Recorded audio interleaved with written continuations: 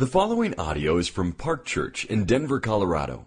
More information about Park Church is available online at parkchurchdenver.org. Good morning. Today's scripture reading is from Psalm 92. Psalm 92.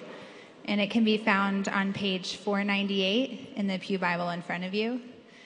If you don't have a Bible at home, we would love to give one to you. You can pick that up at the info table over in the gallery after the service.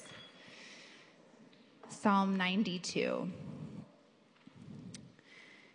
It is good to give thanks to the Lord, to sing praises to your name, O Most High, to declare your steadfast love in the morning and your faithfulness by night, to the music of the lute and the harp, and to the melody of the lyre. For you, O Lord, have made me glad by your work. At the works of your hands I sing for joy. How great are your works, O Lord! Your thoughts are very deep. The stupid man cannot know, the fool cannot understand this, that though the wicked sprout like grass and all evildoers flourish, they are doomed to destruction forever. But you, O Lord, are on high forever. For behold your enemies, O Lord, for behold your enemies shall perish. All evildoers shall be scattered. But you have exalted my horn like that of the wild ox. You have poured over me fresh oil. My eyes have seen the downfall of my enemies. My ears have heard the doom of my evil assailants. The righteous flourish like the palm tree and grow like a cedar in Lebanon.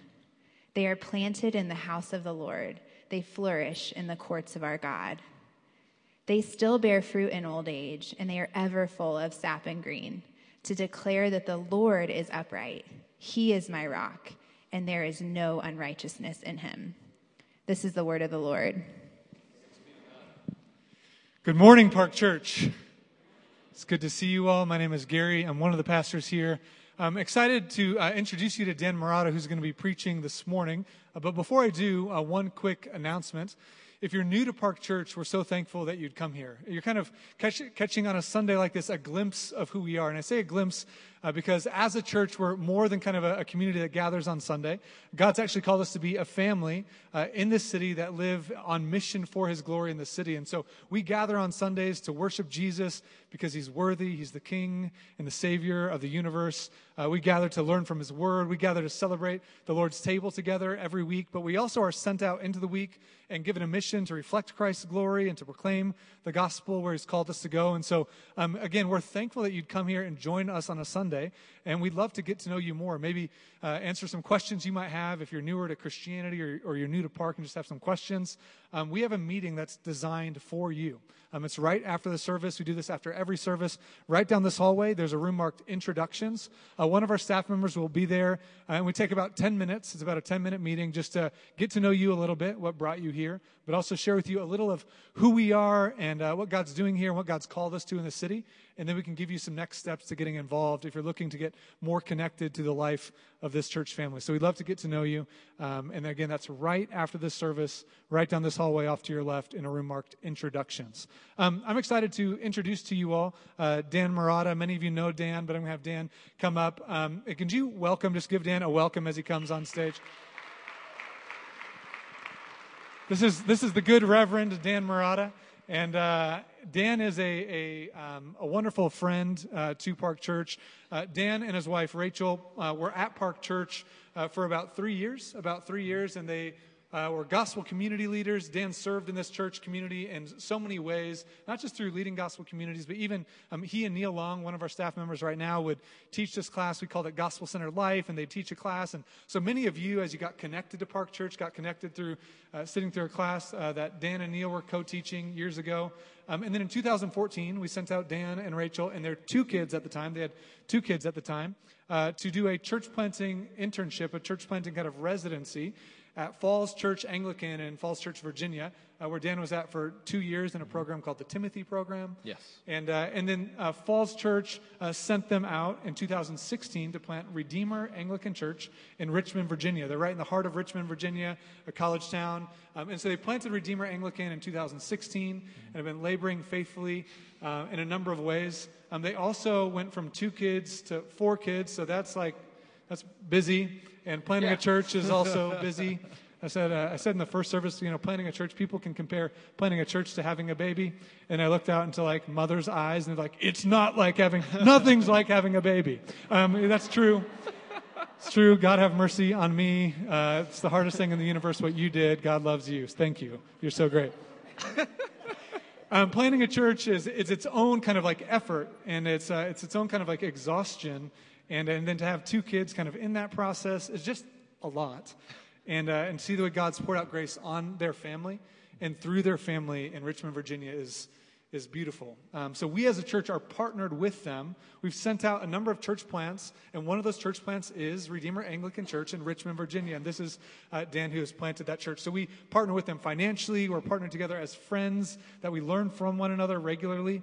And Dan comes out pretty much every summer you've come out and has preached the word here, but also we just get time to be together and to connect together.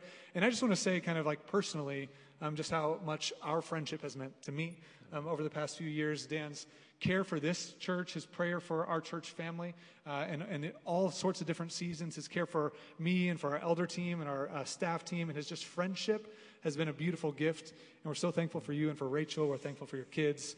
And just I'm grateful that y'all get time to hear from him and as he opens up God's word for us. So we're going to pray for this time together, pray for Dan, for his family, and for God to work through him. Would you join me as we pray? Jesus, we are grateful for your grace, for your love, and all the ways you show it to us. And one of those ways is through friendship and also through what your word calls gospel partnership, that we get to share together, that we get to kind of like serve together and sacrifice together and fail together and receive your grace together in this journey through life as you've called us to receive your love in Christ and then to proclaim that love in the city and to reflect it and to send out churches. And so just to partner with this brother and to see your grace in and through him and Rachel and their family and through Redeemer Anglican Church, what you're doing there is beautiful, and we just want to say thank you. Thank you for the churches all around this city and all around this world that are proclaiming your gospel, that are holding fast to your word, that are serving this world and serving the cities and the communities you've called your people into. And so we give you thanks for Redeemer Anglican Church and the good work that's happening even today as they worship today without Dan, without Paul. Just pray that you pour out grace on that community, that your gospel would be treasured, that Jesus would be treasured, and that people would learn about your love and follow you there, that more and more people would come to know you and to walk with you and to worship you and to live on mission for your glory. And so we just say thank you. And then for this moment, Holy Spirit, we say thank you for being here. Thank you for your presence. We need you, Lord. We just sang that and we just pray it again. Lord, we need you in this hour to speak to us, to pour out grace on us, to teach us about the rest that you offer in Christ. And so would you, by the power of your word, through your Holy Spirit and through our brother Dan, would you pour out grace on this time together? In Christ's name, amen. Amen. Thanks, Dan. Hey, buddy. Yeah, love you. We get to watch an awkward hug on stage in front of It wasn't awkward for me. It wasn't awkward for me. Yeah, it was fun. It was awkward for me. Okay, I'm sorry. Yeah, the Reverend Gary McQuinn. Yeah. Hey, good morning, y'all. It's good to be here.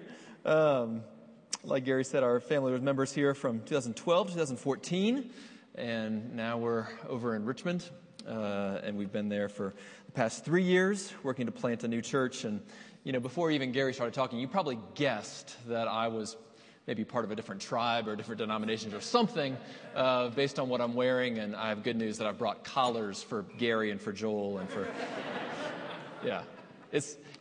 I'm so out of touch, it's like back in style again.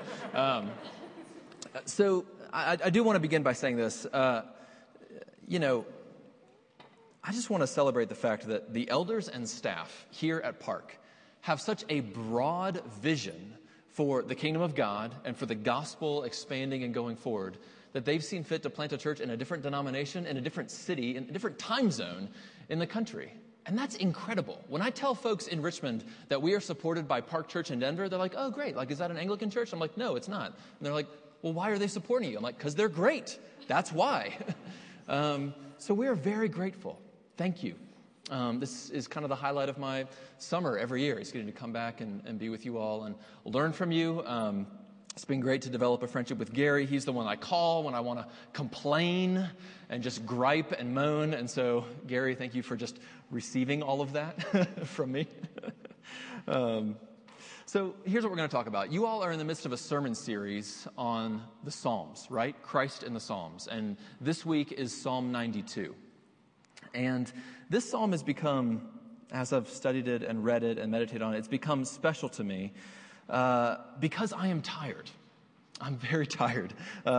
My 4 kids are ages 7, 6, 3, and 1. So just imagine that. I'm tired. I'm also the solo pastor of a growing church plant. Even though things are going, mostly really well, I'm tired. I feel chronically behind.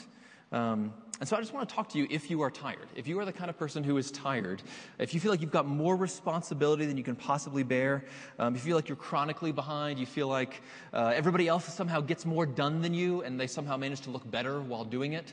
If that's you, then good news, Psalm 92 is for you. It is written for you.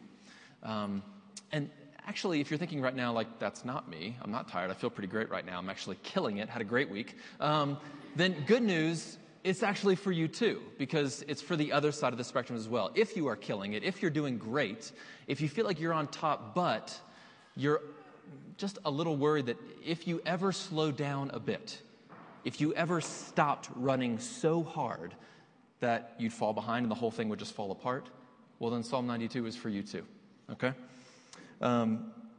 So here's the deal. In this incredible psalm, here's what we're going to see. We're going to see the Sabbath. Now, I know the Sabbath is not a familiar concept or even maybe word for many of you, but we're going to see the Sabbath, and we're going to see that the Sabbath is this keystone habit that orients us to God and to each other. The Sabbath is this keystone habit that orients us to God and to each other. Now, I want to talk about the Sabbath a bit because I know that for many of you this might seem like kind of a foreign concept. So here's what I mean when I say the word Sabbath. We've got to go all the way back to the book of Genesis, chapter 2, so almost in the very beginning of your Bible. You don't need to turn there, but just listen to this. In the beginning of the story, what we see is that God creates the world, and he does so in 6 stages, 6 periods of time. He creates the sun, the moon, the stars, sky, land, water, animals, insects. He creates the little brown trout that live in the river just kind of west of Fort Collins that I was trying unsuccessfully to catch yesterday. He makes the whole thing. And then what does he do? He rests. And he creates the 7th stage, this period of rest, and that is called the Sabbath. And so in the very beginning, God creates a rhythm for keeping time, a rhythm and a balance for work and rest. 6 days of work, 1 day of rest. And what we see right at the start of the biblical story is that human life is to conform to that rhythm of work and rest. Okay? Now, later in that story, tracking through the story of the Bible, later in the story in the book of Exodus, which I know y'all did a sermon series on the book of Exodus in the spring, and I know you're going to jump back into it in the fall. So in the book of Exodus chapter 20, God is giving the Israelites, who, remember, are his chosen people, that he's rescued and set free from slavery in Egypt, he's giving them the 10 Commandments. That might be a little familiar to you. And one of those commandments is about the Sabbath. It's just this, it's keep the Sabbath. And what that was supposed to do for the Israelite people was to show them that they were to dwell with God in a state of rest and peace and not anxiety. And this was really important for them because they had just been set free from slavery in Egypt from Pharaoh. And their life there was fraught with anxiety, just working around the clock, constantly in fear of being punished or even executed. And so God has set his people free. He's brought them out into the wilderness. He's giving them his laws, and his law is take a break, rest. Why? Because I'm not Pharaoh. You've been under Pharaoh's thumb, now you're not. I'm a different kind of king. I'm a different kind of God. When you're with me, you rest. And so that command to the Israelites was supposed to be great news, not bad news, not restrictive news, great news. And so in the story, tracking through the Bible, when we come to Psalm 92, what we see is that this is a song of the Sabbath. You might have noticed that in the little title there, subtitle under Psalm 92. It's a song of the Sabbath. And it's the only psalm out of 150 psalms that is exclusively dedicated towards the Sabbath. So none of the other 150 psalms have this title. And this is written for ordinary people, not special people, ordinary people.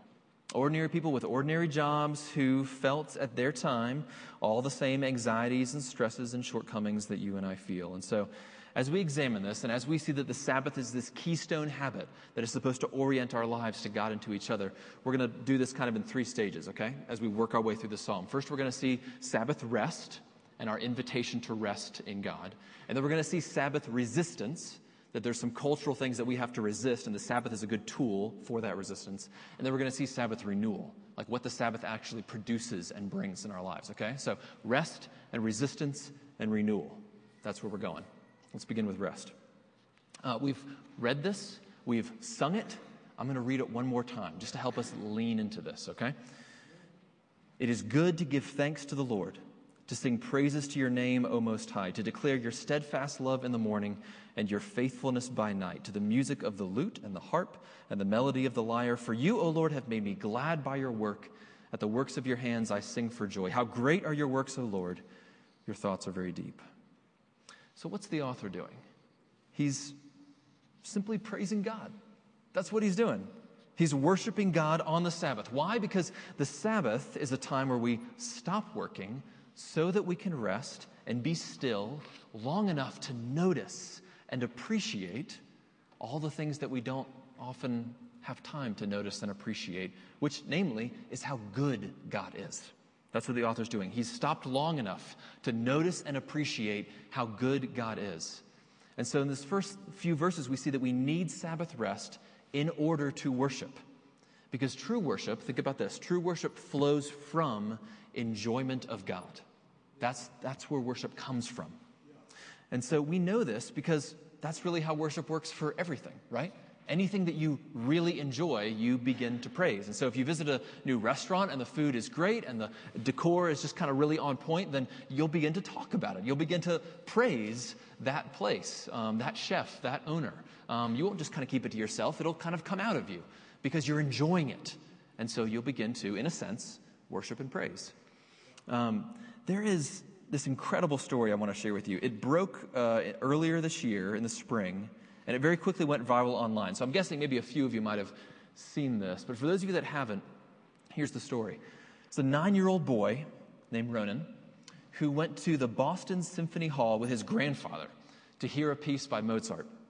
And after the whole kind of symphony took place, or at the very end, the music swells to a crescendo and then concludes, and the entire concert hall is silent. And in that silence, you hear, if you listen to the audio recording, you can hear this. In that silence, you hear this child's voice from somewhere up in the balcony just exclaim, "Wow!" And everybody did exactly what you just did. Everybody in the concert hall begins to kind of chuckle and laugh like, "Oh, isn't that like cute?" And then it hits them. That is the appropriate response. Why didn't I say that? And then they all start clapping. And so the whole concert hall breaks out into applause. And they're kind of applauding the musicians. They're actually really applauding the boy because everyone has this moment of recognition. Oh, that's the right way to respond to something truly beautiful, is to just say, "Wow." And the staff at this concert hall, they really wanted to find this boy. And it took them a little bit of time. They had to do some research, but they figured out who it was. And that's where that story got really interesting because Ronan, this 9-year-old boy, is on the autism spectrum. He's relatively nonverbal. His grandfather was taking him to the symphony because it was one of the only things that could make him slow down and stop and pay attention without getting distracted. And so this sweet little boy, who hardly ever speaks, who struggles to focus and who's so overwhelmed by beauty, he broke out into worship. I think that shows us just a little bit of what the Sabbath is to be for us. We've got to slow down and stop and rest. Why? In order to enjoy God. And when we do that, we'll be so overwhelmed by his beauty and goodness that we will begin to worship him. And so the Sabbath is this keystone habit.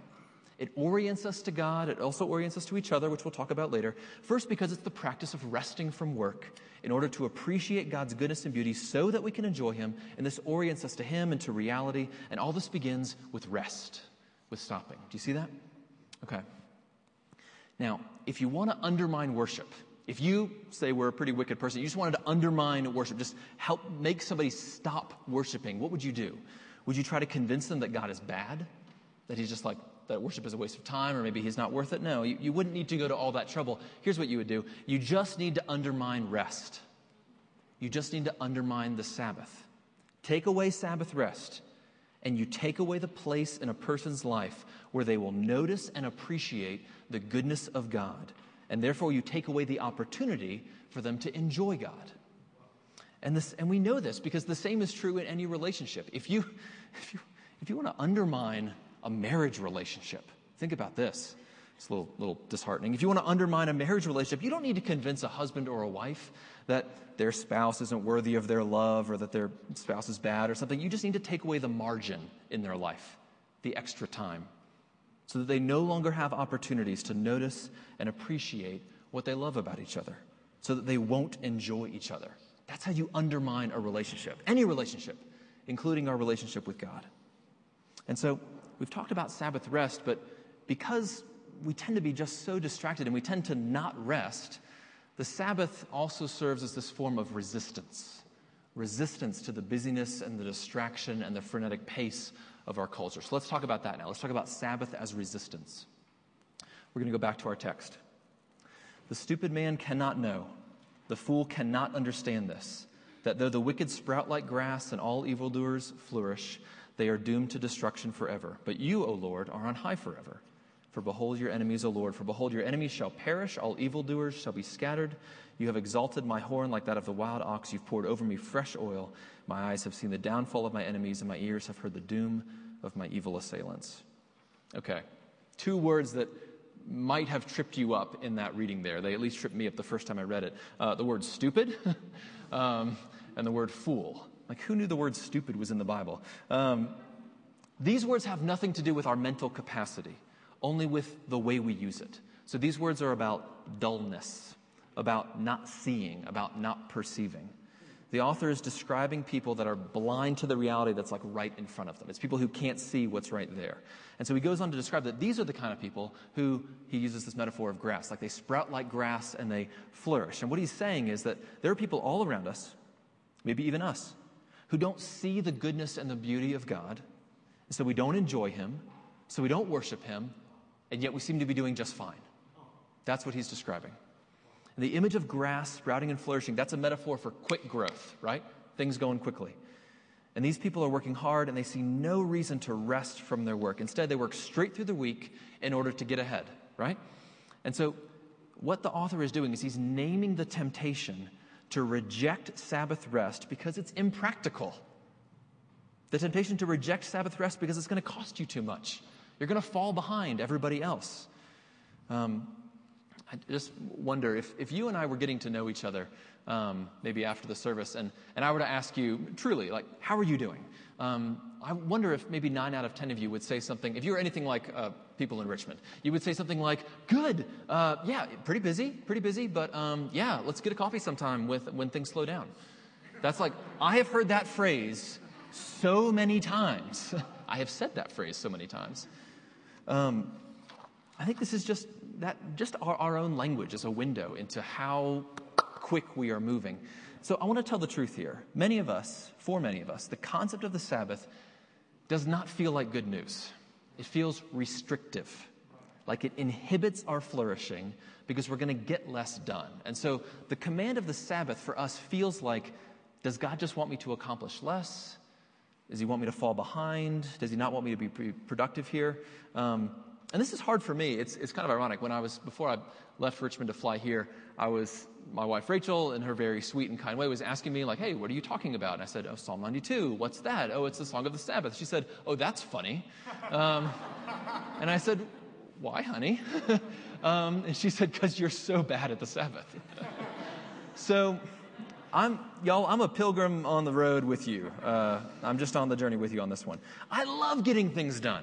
Are there a few things more satisfying than a to-do list with lots of check marks next to each one? Do you guys ever do this? Do you guys ever write stuff down after you do it just so you can check it off? We share this weird dysfunction. We all need therapy.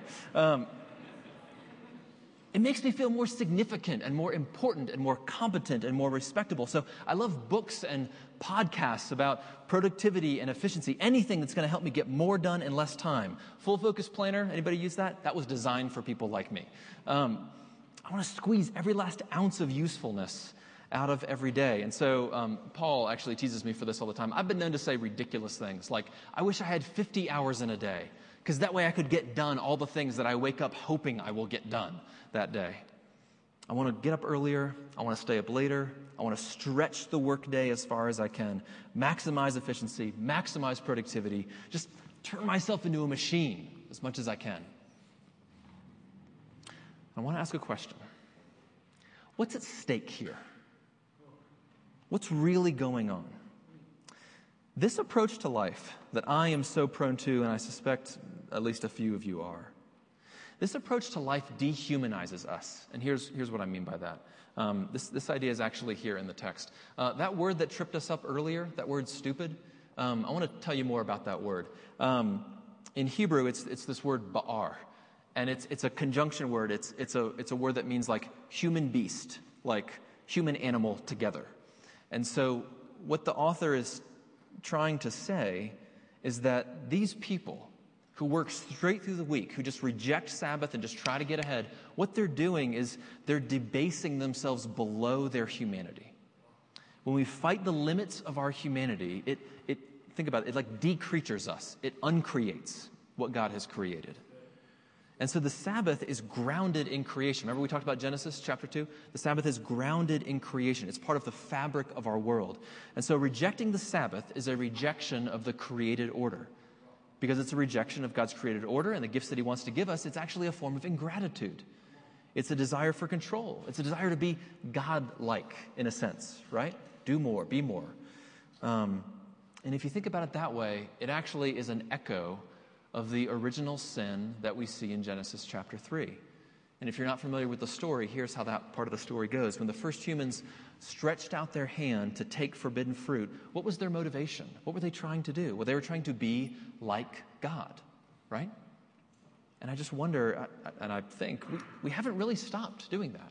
We're still stretching. We're still reaching. Stretching out that workday, maximizing productivity, do more, be more. And it's tragically ironic because we were actually made to be like God. We were made in his image. In the image of a God who rests, though. That's the image we're made in. But it's not enough for us. And so we want to do something more. We want to be something more. And it's something that we don't really understand. So we work all the time, straight through the week, wearing ourselves thinner and thinner and thinner. And the image that I've had this week in my mind as I've thought about this is of a parent kind of standing over their child, and they're watching their child work on something, and the child is skipping meals and skipping their nap and staying up late and just working and working and working, and the parent is starting to get concerned, and the parent is trying to intervene, and the parent is trying to say, hey, you don't have to do that. You can slow down. You can take a break. Let's take a nap. Let's get a snack. Let's do something else. But the child won't listen and just kind of keeps working, and it's like this voice from heaven just has to yell, stop. But we don't want to listen because the real voice that we're listening to so often is not the voice of the Lord, but it's this internal voice, this internal slave driver. And it's almost like we're back in Egypt. There's a theologian named Walter Brueggemann that I've found helpful, and he asks these questions about Psalm 92. He says, do you lie awake at night remembering all the things you were supposed to do? Frustrated, disappointed, embarrassed, guilty that you didn't meet expectations, that you didn't accomplish all the things that you set out to accomplish that day. And then thinking about Egypt, he says, do you fall asleep counting bricks? Do you dream of more bricks that you have yet to make, or bricks that you did make that were actually flawed? And he says, we dream so because we have forgotten the Exodus. We've forgotten, and we're still in Egypt. And so I just want to share with you, if we persist in rejecting the Sabbath rest of God, then we will receive, unfortunately, the very thing that we have been working so hard to achieve, which is a mechanical, inhumane, uncreated life that will lead one day to an unrestful eternity. There's a character named Aslan in the Chronicles of Narnia, and in one book called The Magician's Nephew, he says to one of the characters this phrase that I've never forgotten. He said, "Everyone gets what they want. They don't always like it. All get what they want, but they don't always like it." And so in the practice of Sabbath keeping, what we see is it's this form of resistance. The Sabbath is not only an invitation to rest, it's also a way of saying no. And to the pressure to achieve more, to do more, to be more, the Sabbath says no. And to the temptation to work around the clock, driven by this internal slave master, the Sabbath says stop. And so the Sabbath is a form of resistance, setting aside one day a week where you do not work, where you do not strive, where you do not compete, where you don't accomplish, where you don't achieve anything, and you rest from your labor. Now, I wonder if some of you are thinking this. If you've been a Christian for a while, you may have heard somewhere along the way that all of the Old Testament rules perhaps don't apply anymore because Jesus came. And Jesus came to set us free from bondage to the law, which he did. That's true.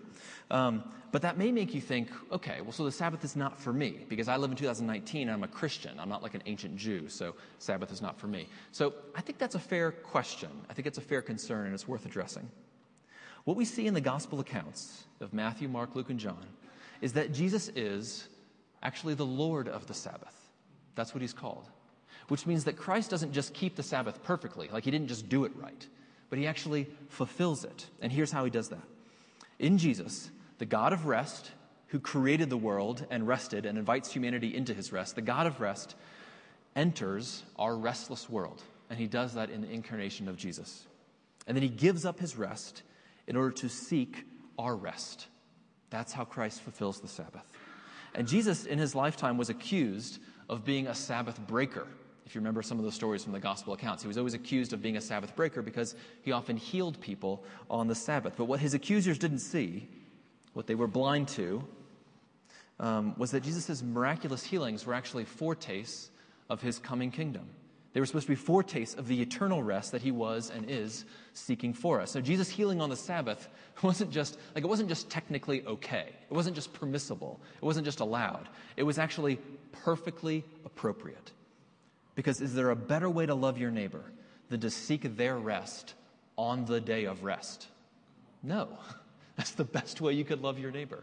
So Jesus shows us actually what the Sabbath is for, and he fulfills it. So on the cross, Jesus shows us that initial desire that we have all the way since the beginning to reach out and to take more and to be like God.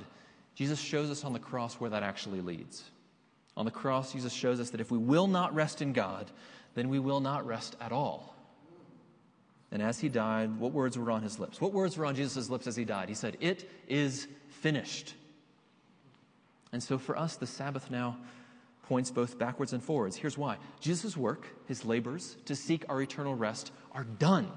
They are complete on the cross. And so the Sabbath now points backwards to God creating the world and instilling rest in the fabric of the universe, and also in God giving his commands to his people, commanding them, rest. I am your king now, and when I'm king, we are resting.